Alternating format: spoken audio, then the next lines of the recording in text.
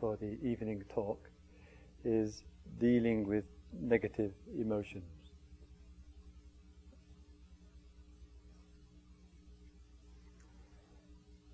Sometimes one could rather understandably, in a situation like this, come to a conclusion, really, that the primary focus of the meditation is directly concerned with awareness of breathing or awareness of the body. And certainly within the context of the instructions, there is much necessary and appropriate emphasis in that area. But the texts, the Buddhist texts and the teachings have stated with great frequency the significance and the importance of the emotional life and the influence of it upon ourselves and the world that we live in. In the first period of the afternoon, Shada gave a loving kindness meditation, and one can speak of that as a feeling, a heart, an emotional response to some of the pain and difficulties that we observe and experience in the world and in our own life. And with the feeling life and the emotional life, as I mentioned, the great frequency that it's referred to is because of its great significance of its place in our life and the way that we experience life. What that means from a situation such as the one that we are in here, that there's no telling the time and the moment when anything in life might bear its fruit, so to speak. So that, in other words, one might be wholeheartedly committed and with all that firmness of intention and dedication to be with the present, to have that focus and clarity of mind upon the object of interest, the breath, the body, the here and now, or whatever. And in and amidst all of that focus and all of that interest, there are other forces at work which we can't predict, nor organize, nor arrange. And at any time in our experience, they can arise, surface, and become the overwhelming experience of the moment, of the hour, of the day. And it's a ripening which is not, as it were, in the control of self. The self may not like it, not want it.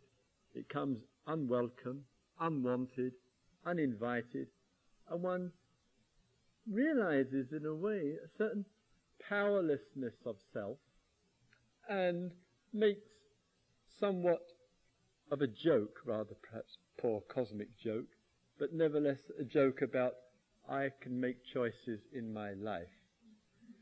And there's nothing like a good old negative emotion which is surfacing to actually blow that little piece of human mythology away. So the day passes by, the hours, the moments of one's experience pass by. It would appear we have a moderate degree of ability to organize our heart and mind in the moment. But then, as I say, comes suffering, comes some instigation, one knows not where nor how, into the condition of the present, influencing fairly dramatically in some cases what our experience of life is, and we are faced with it. The range of negative emotions and the difficulties that go with it can and do include, of course, fear, common enough, anxiety, aggression, hostility, negativity, hatred, revenge, anger, jealousy, envy, all manner of states of mind, and many others as well, of course. And all the judging, hostile, aggressive judging, directed towards oneself or others or life or whatever. And we can find and experience ourselves, so to speak, drowning in these experiences, completely identified and caught up with all the kind of reactive patterns that feed it again and again. What we also experience with the wave of negative emotions that arise is that, generally speaking, they do have a relationship to time. Time meaning the three fields here, either past or present or future, or more of one or of the other, or all of them simultaneously. And there is a reaction, it's involved in the things of time, and one is caught up in those things of time, and it acts as a kind of pressure and a burden upon oneself. We say, and we can say to ourselves with monotonous regularity, that the meditator's mind will say, oh, I should just observe this. I should just witness this. I should just see this coming and going. I should just let it go. I should be less attached. I should accept this. I should see it as a teaching. I should see it as a cosmic event, etc. It's just the self. That's another popular one. It will pass, or I will pass.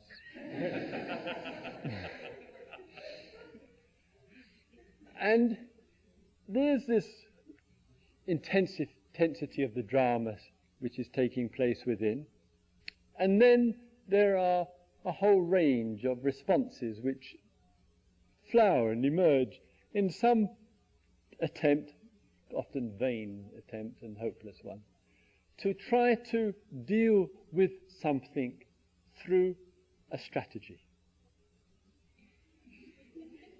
To say to all this wave that one is burdened with and suffering with, and all the difficulty of it, and the emotional life that they're, including grief and sorrow and rejection and hurt and abuse and all of that as well, which can trigger inside, that we can look, understandably enough, for some tool which will be the solution to the manifestation of this painful emotion. And we can try one thing for one moment, and then we'll perhaps can try something else, and we'll try to get some advice or whatever, and all of that can make some contribution. It might be a small one to alleviating the situation. But sometimes when we're really honest with ourselves, it's as though in the bearing of the fruit of things, that it has its own cycle. And the self, the I, the my, the me, doesn't really have that degree of choice and that degree of authority over the situation to be able to bring it to a fast and satisfactory conclusion. And sometimes we do need, I think, to be extremely honest with ourselves, and it's not easy, particularly in painful emotion. Be honest with ourselves that here is some fruit which is bearing upon us, and it will go its own rhythm. It will take its own kind of course, and somehow or other, with all the identification that goes with it, with the absorption into it that goes, the struggle which is part of it that goes, can we, as it were, live it through? And if miraculously some method and some technique and some form and some strategy and some assistance from other and some counseling and some meditation and some therapy helps it, well, just think one has been blessed by God for the support that has emerged inwardly and outwardly, but never to underestimate the potency and sometimes the ferocity of the surfacing and the experience of intensely painful negative emotion that is going on. And thus the support networks, inwardly and outwardly, of course, one must never undermine or underestimate the profound and supportive significance which can act as an invaluable framework for working with the negative emotion. But I do say, in the realism of these situations as well, they have a cycle there as well.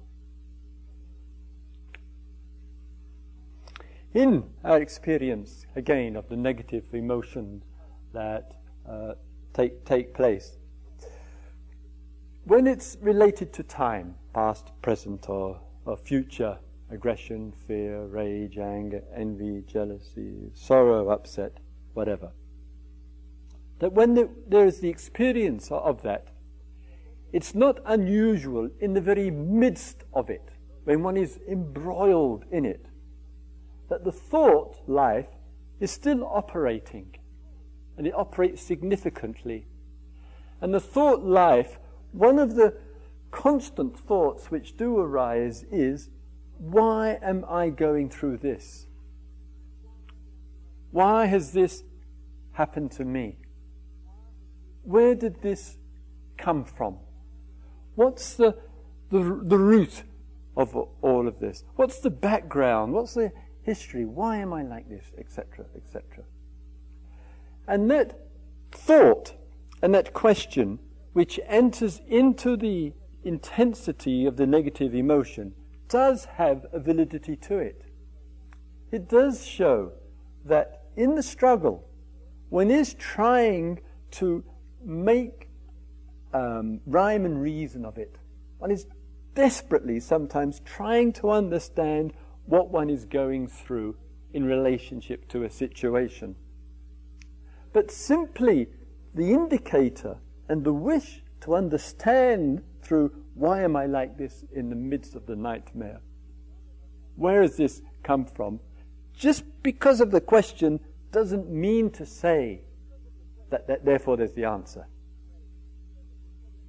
There's no assurance that a question of concern and the struggle to know and understand something will provide the solution and the answer just from the question itself. And the tendency which arises is that when the question arises, why am I like this? Where does it come from? The tendency which goes with it is the past. To the past. To what happened. It's a further intimation that one is trying to get to grips with something, and the conclusion can come, the stronger the intensity of the emotion, therefore the further into the past it goes. May not be true. There may not be, in fact, any historical accuracy to this viewpoint. There's a thought, there's the question, there's the viewpoint, and there's the conclusion, why am I like this? The strength of it was the thoughts tends to give confirmation. For some people, the stronger it is, the further into the past that it goes. But life isn't like that. It may be. And for some, therefore, there is a very appropriate and skillful necessity in life, in the exposure to intensity of emotion, to somehow unravel, not easy, the so-called relative cause-effect relationship. I am like this. My question, why am I like this? Am I like, well, what has happened in the past, near or far past, which has contributed to me to experiencing this intensity of emotion? And thus for some, the tracking of the process from one day to the next, or year to the next, or period of one's life into the next, becomes a valid and useful way of steering the attention to understand why things come to bear to fruit, why effects come. And there are many skillful ways which you are familiar with more than I probably in this area. But in some traditions, and in this one, the past as content is not the reference point. And one has sometimes a dramatically different shift of looking. Not superior, not better, not more developed or whatever, but a different order of dealing with the most intense emotions of one's existence. And one of the points, in this case from the Buddha, and that's handed down over these last 2,500 years, which, as I commented to somebody else today, is the equivalent to the blink of an eyelid in Earth terms, that the Buddha said, do not ask oneself what I was in the past, how I was in the past, the way that I was in the past, who I was in the past. Do not ask oneself this question. Now that sometimes statement can go in the face and in stark contrast to the exposure to intensity of experiences, the very thought which arises which says, well, I need to know, I need to understand why I'm like this. Or, as one person was commenting, that there is a sense that one hasn't really comprehended or understood the relationship to past to present. If there is such a relationship of past to present. If there is such a relationship. And so sometimes one receives, in a situation like this, a completely different message. No interest in what I was. No interest in where I come from. No interest in how it was. No interest in what happened to me in the past. And even if one says, okay, let me explore if that could have any relevance, it won't stop the question arising in the midst of the intensity of the emotion. Questions still arise, how is it, why am I like this? How is it like I'm like this, etc. Still moving to the past. But if one says, okay, let me drop the past, then what am I going to do? That even my question of trying to get some handle on the situation.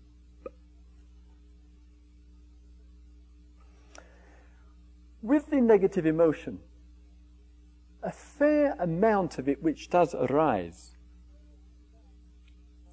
usually, not always, sometimes it's very raw and can be sometimes particularly vicious, as we know. Usually it arises in relationship to a content. There's a story to it. There's an event in one's life. That event, as I said, could be past, present, or future. A lot of anger, or rage, or fear, or whatever the form of the emotion that's arising. And in that, the feeling, the emotion, which is the intensification of feelings, in this case unpleasant feelings, feeds into the story. It colours it, it distorts it, it projects it, it builds it up, it contributes to making the drama. And as I said, one can say to oneself, mantra like, I shouldn't be doing this, I should be letting go, etc. Do you think the emotions are going to take any notice? Of course they're not. So it arises and it feeds into the story. And one can feel very upset, very afraid, very hurt, very full of rage or desire for revenge or whatever, feeding into it. And when it's feeding into it, with all the reactivity and blame that can accompany it, usually we're looking for some change from somewhere, often from somebody else. And we can't quite get the handle with ourselves that the content is something which doesn't matter to the same degree as the emotion does. We're actually fixed, sometimes addictively, with the content of the situation, with the picture, with the story, with the image, with the thought. And we say to ourselves, if this situation around me changed, I would feel better. We don't put it quite so crudely and bluntly, but that's what we're telling ourselves. If this situation were to be better, I would get relief from my negative emotions. I would feel more content. I'd feel more positive. I'd feel more loved or more supported or whatever. And one is saying, I need the content to change. Maybe it will, and maybe it won't. It's in the hands of the gods. So the content issue. So we become somewhat fixated with the content. And we forget that in the relationship to intensity of emotional situations, we need to examine, and it's no easy task at all, what kind of relationship can undergo a change in all of this? What is the potential and the possibility within the situation where there's an emotion impacting on the story, on the content? And when we keep saying to ourselves, it's just the content which needs to change, if that's the primary interest, what is going to change the content? Sitting here on one's arse, frankly, laying a number on somebody is not going to change the content. And easily that can be taken place. I would say as much as loving kindness has been generated out of the Insight Meditation Dharma Hall for the past 20 years, probably a lot more negativity, blame, rejection, rage, aggression, etc. And if as much loving kindness had come out of IMS as anger and aggression, I think this world would have been transformed by now. So in the reaction which comes, and we sit and walk with it, we indulge in it in all the ways, there's a kind of forlorn hope, really, that by just griping and grousing on and negative and hostile and being bitter and angry and blaming, that somehow that will change the situation. Then one asks oneself, oh my God, what am I doing? What's the root of it? And the root then becomes looking to the past. But in fact, the root of it is the hostility, the blame, the anger, the aggression, the rage. When one is experiencing that, one is with the root. That is it. There's nothing under that root. That's it.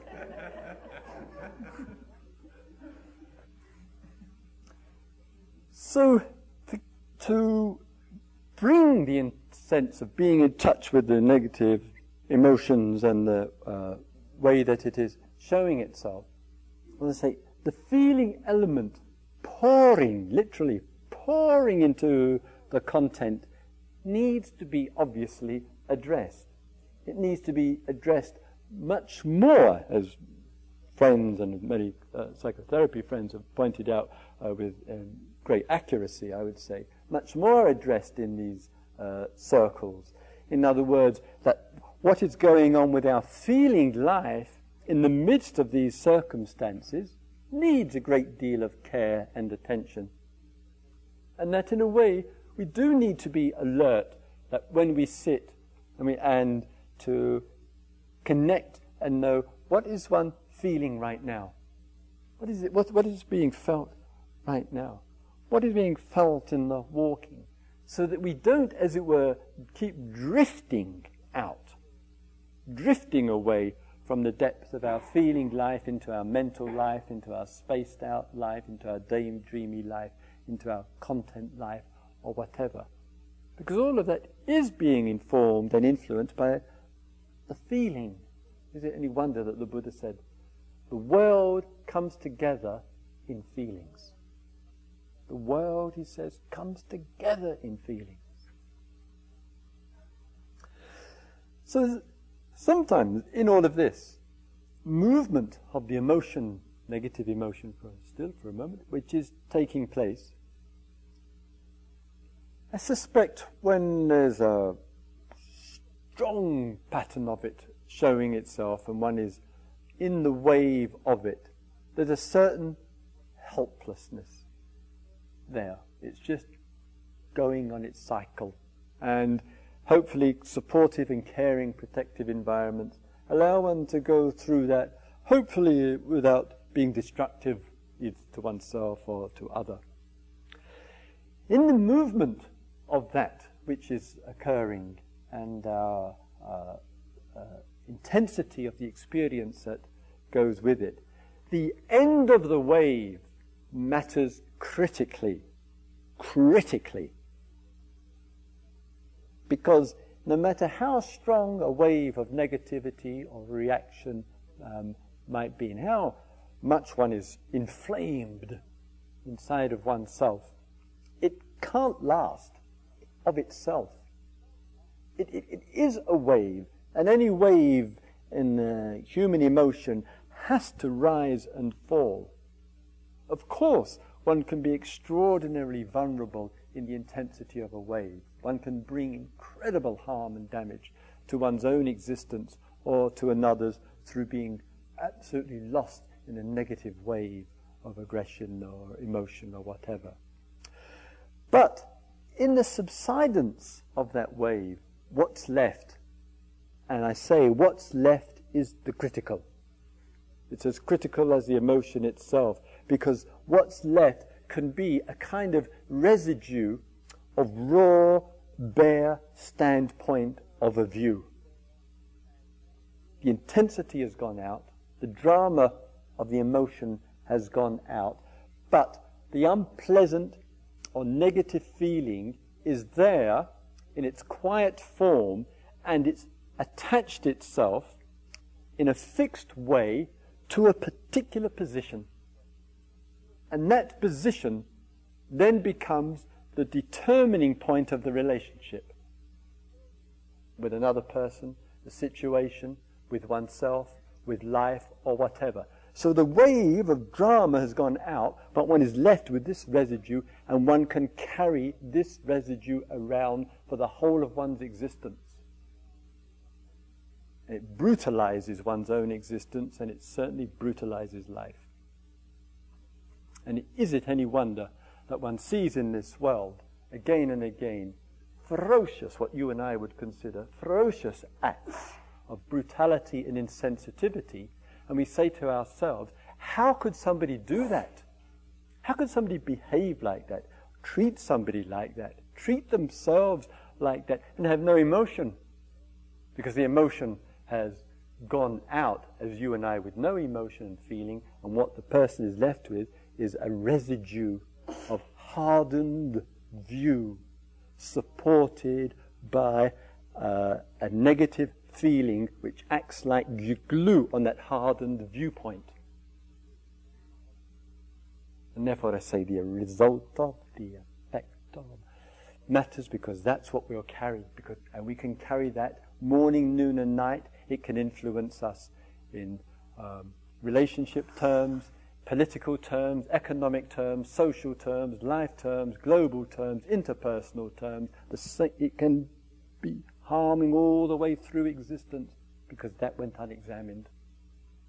And sometimes we are sadly meeting people who have hardened themselves to life. You think, God, this person's so cold, this person has no passion, this person has no sensitivity or whatever. They're so hard and have such a cruel perception of life. They don't seem to have any emotion, any feeling. The feeling is there, but the feeling is a negative feeling substantiated through the clinging and the identification with a viewpoint. Therefore I say, be watchful of the wave, but equally be watchful of what happens in the end of that wave. And how easily in the end of that wave we can carry it, and somebody has hurt us or harmed us, past or present or whatever. And then we just look at that person through the residue. Through the residue. A friend of mine, she told me just last week, she went to her sister's wedding. The mother and father got divorced 15 or 20 years ago. The mother and father went to the wedding. Big wedding. Father gave the bride away. Big celebration afterwards. The mother and father didn't say a single word to each other. Didn't even let, my friend told me, didn't even let their eyes refuse to have a meeting point at their own daughter's wedding. And I say, that's not unusual, that's not uncommon. Emotion has gone. Negative feeling is still there in the view. Dharma life, spiritual life, gives not one drop of support to that viewpoint. Never, never, never.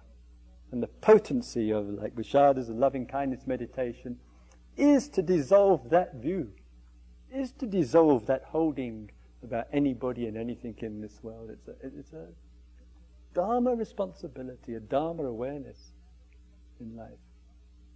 The world cannot live and exist and coexist with human beings holding on to the effect of, in its residue form, as I just pointed out to you. So in that we come into situations like this, and we explore it, and it needs our care and our vigilance and our awareness with these things, so that the rise and fall of emotion is acknowledged, and what might come afterwards is also acknowledged as well. And then therefore we ask ourselves in the time-honored spiritual tradition, am I holding on to anything which is tainted with a negative position towards anything or anyone in life? Am I holding on? And is it influencing the way that I look? Is it breeding that quiet, insidious resentment? Is it nurturing cynicism? Is it harboring thoughts of revenge?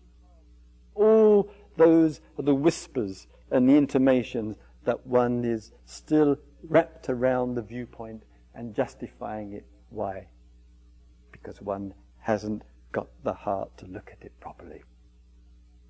And here we're trying to find the heart to look at things afresh.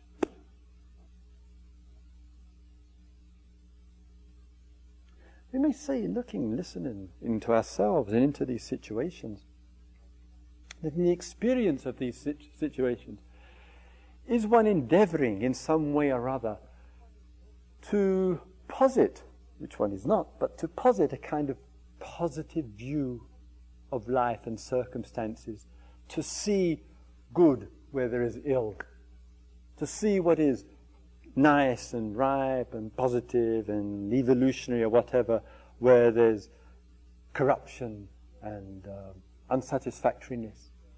And it isn't to substitute negativity with positivity. Teachings are a non-dual teaching. And therefore, when we say, let's look into the pattern of holding and the fixations that can emerge from that holding, and have no appetite in one's cellular life for holding in any form, it's not that the thought is replaced or the view with positivity. It isn't. It's not replaced with something.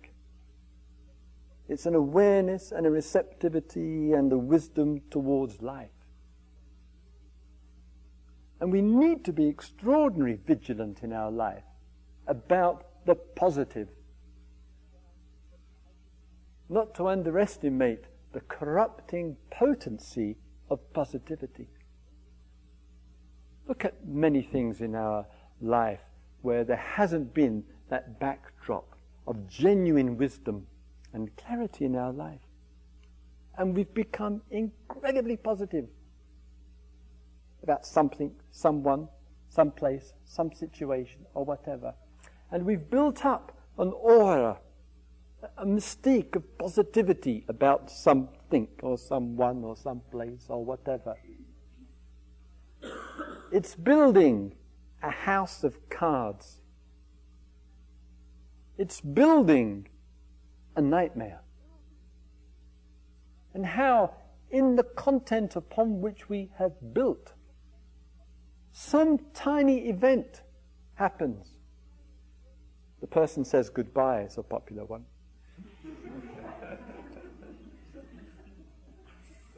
And one hasn't realized the degree and the frequency that the positivity has been built up, because within the tone of the positivity there's invariably expectation. Within the field of positivity there's invariably sense of continuity, a liking for more. All of that's reasonably natural, reasonably organic. But without wisdom, it's sowing the seeds for despair. Without wisdom. And sometimes people say, oh God, my life is so up and down. What's up and down? The swing between positivity and negativity. Where's the wisdom? People would say, my life, it just seems I go from one extreme to the other. What's extremes? Positivity, negativity. And one says, oh my God, does it mean to say that I've got to become a kind of neutral, whatever the word is? I kind of have no positivity, no negativity or whatever in my life. But to see the infiltration of the feeling life upon content in a building manner. And now how one has situations like the small example that I gave. Two people met each other. They loved each other. They lived together. They had children together. They did this, that and the other, etc., etc., etc. Could either of them ever have forecast that in years ahead they could go to their daughter's wedding and absolutely ignore each other and make sure that their eyes had no contact? Who could have forecast that? Tragic gap in human relationship. And thus wisdom itself is that which has the capacity to embrace that duality.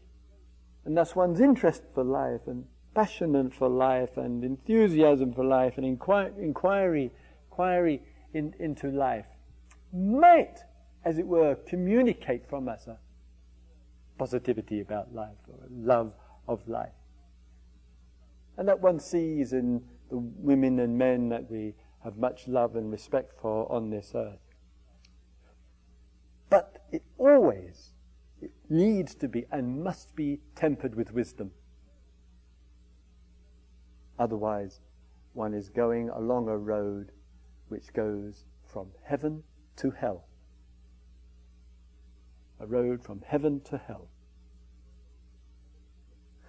So wisdom takes an interest in the feeling life, takes an interest in its movement and in its manifestation, and an interest which is intimate with it, not cold and distant and detached and removed and remote from, but we look at it and we see with those negative emotions, or the positive ones, anything which we are harbouring afterwards, after the wave.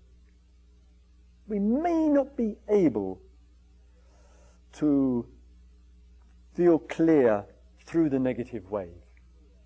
We may feel upset and overwhelmed and caught up and drowning in that, and we may just have to pass through that, as I was saying. But afterwards, what about afterwards? How is that for us? And wisdom also must include, of course, in our non-selfness, as I said at the beginning of the talk, in all of this, the awareness that sometimes we don't have the wisdom to deal with what we call our own mind. We don't have enough clarity, we don't have enough wisdom, enough insight, enough understanding. And to imagine and think that wisdom, which is truth, the truth which deals with life, is all inside of me, whoever the me is really living up the creek. And one needs to recognize and acknowledge that there are people in this world who have more wisdom than we do.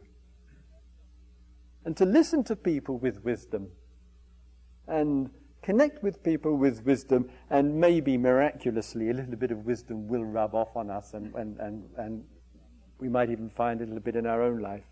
There are miracles. So again, a certain humility in life allows one to say, well, a way of being which one isn't saying all truth lies inside of me.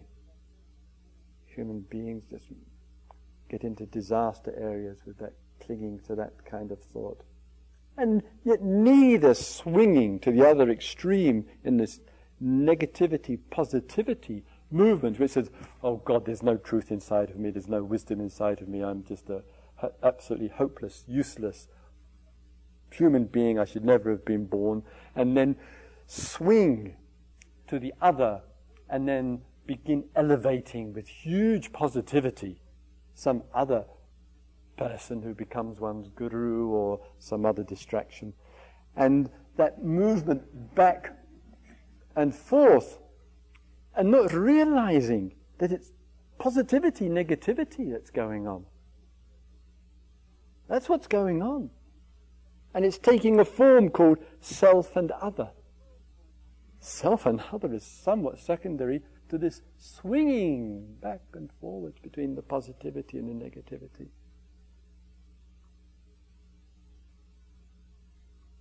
So I say we explore these things together, we see to repeat myself, the wave arrives and the wave pass. See what we do with that. See what the feeling is and the state of awareness is afterwards. And to be honest with ourselves, afterwards, are we holding? Are we holding? And our awarenesses and all of these matters and these explorations, in a way, is the raw material for the wisdom, the raw material for an understanding in life. And in that understanding, it brings its own joy, brings its own contentment in life, its own peace with life. And if we take great interest, as I say, in feelings and emotional life, and acknowledge its place through our interest in all of that, then wisdom will give support to it. And then we'll have heaven without hell. We'll have peace without rage. We'll have love without hate. Because we've found a steadiness in life, and that steadiness will be that wisdom which reveals truth. May all beings see into life. May all beings see deeply into themselves. May all beings live with a heart filled with wisdom. Let's have a couple of quiet minutes, shall we please?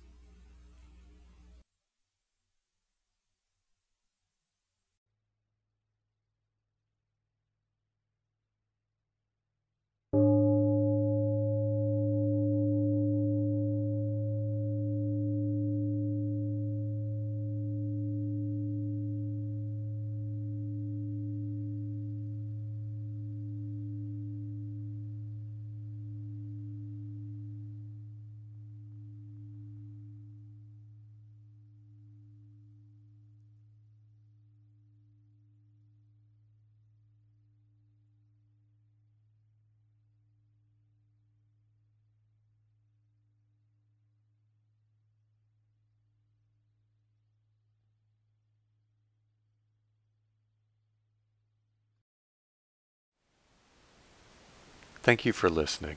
To learn how you can support the teachers and Dharma Seed, please visit dharmaseed.org/donate.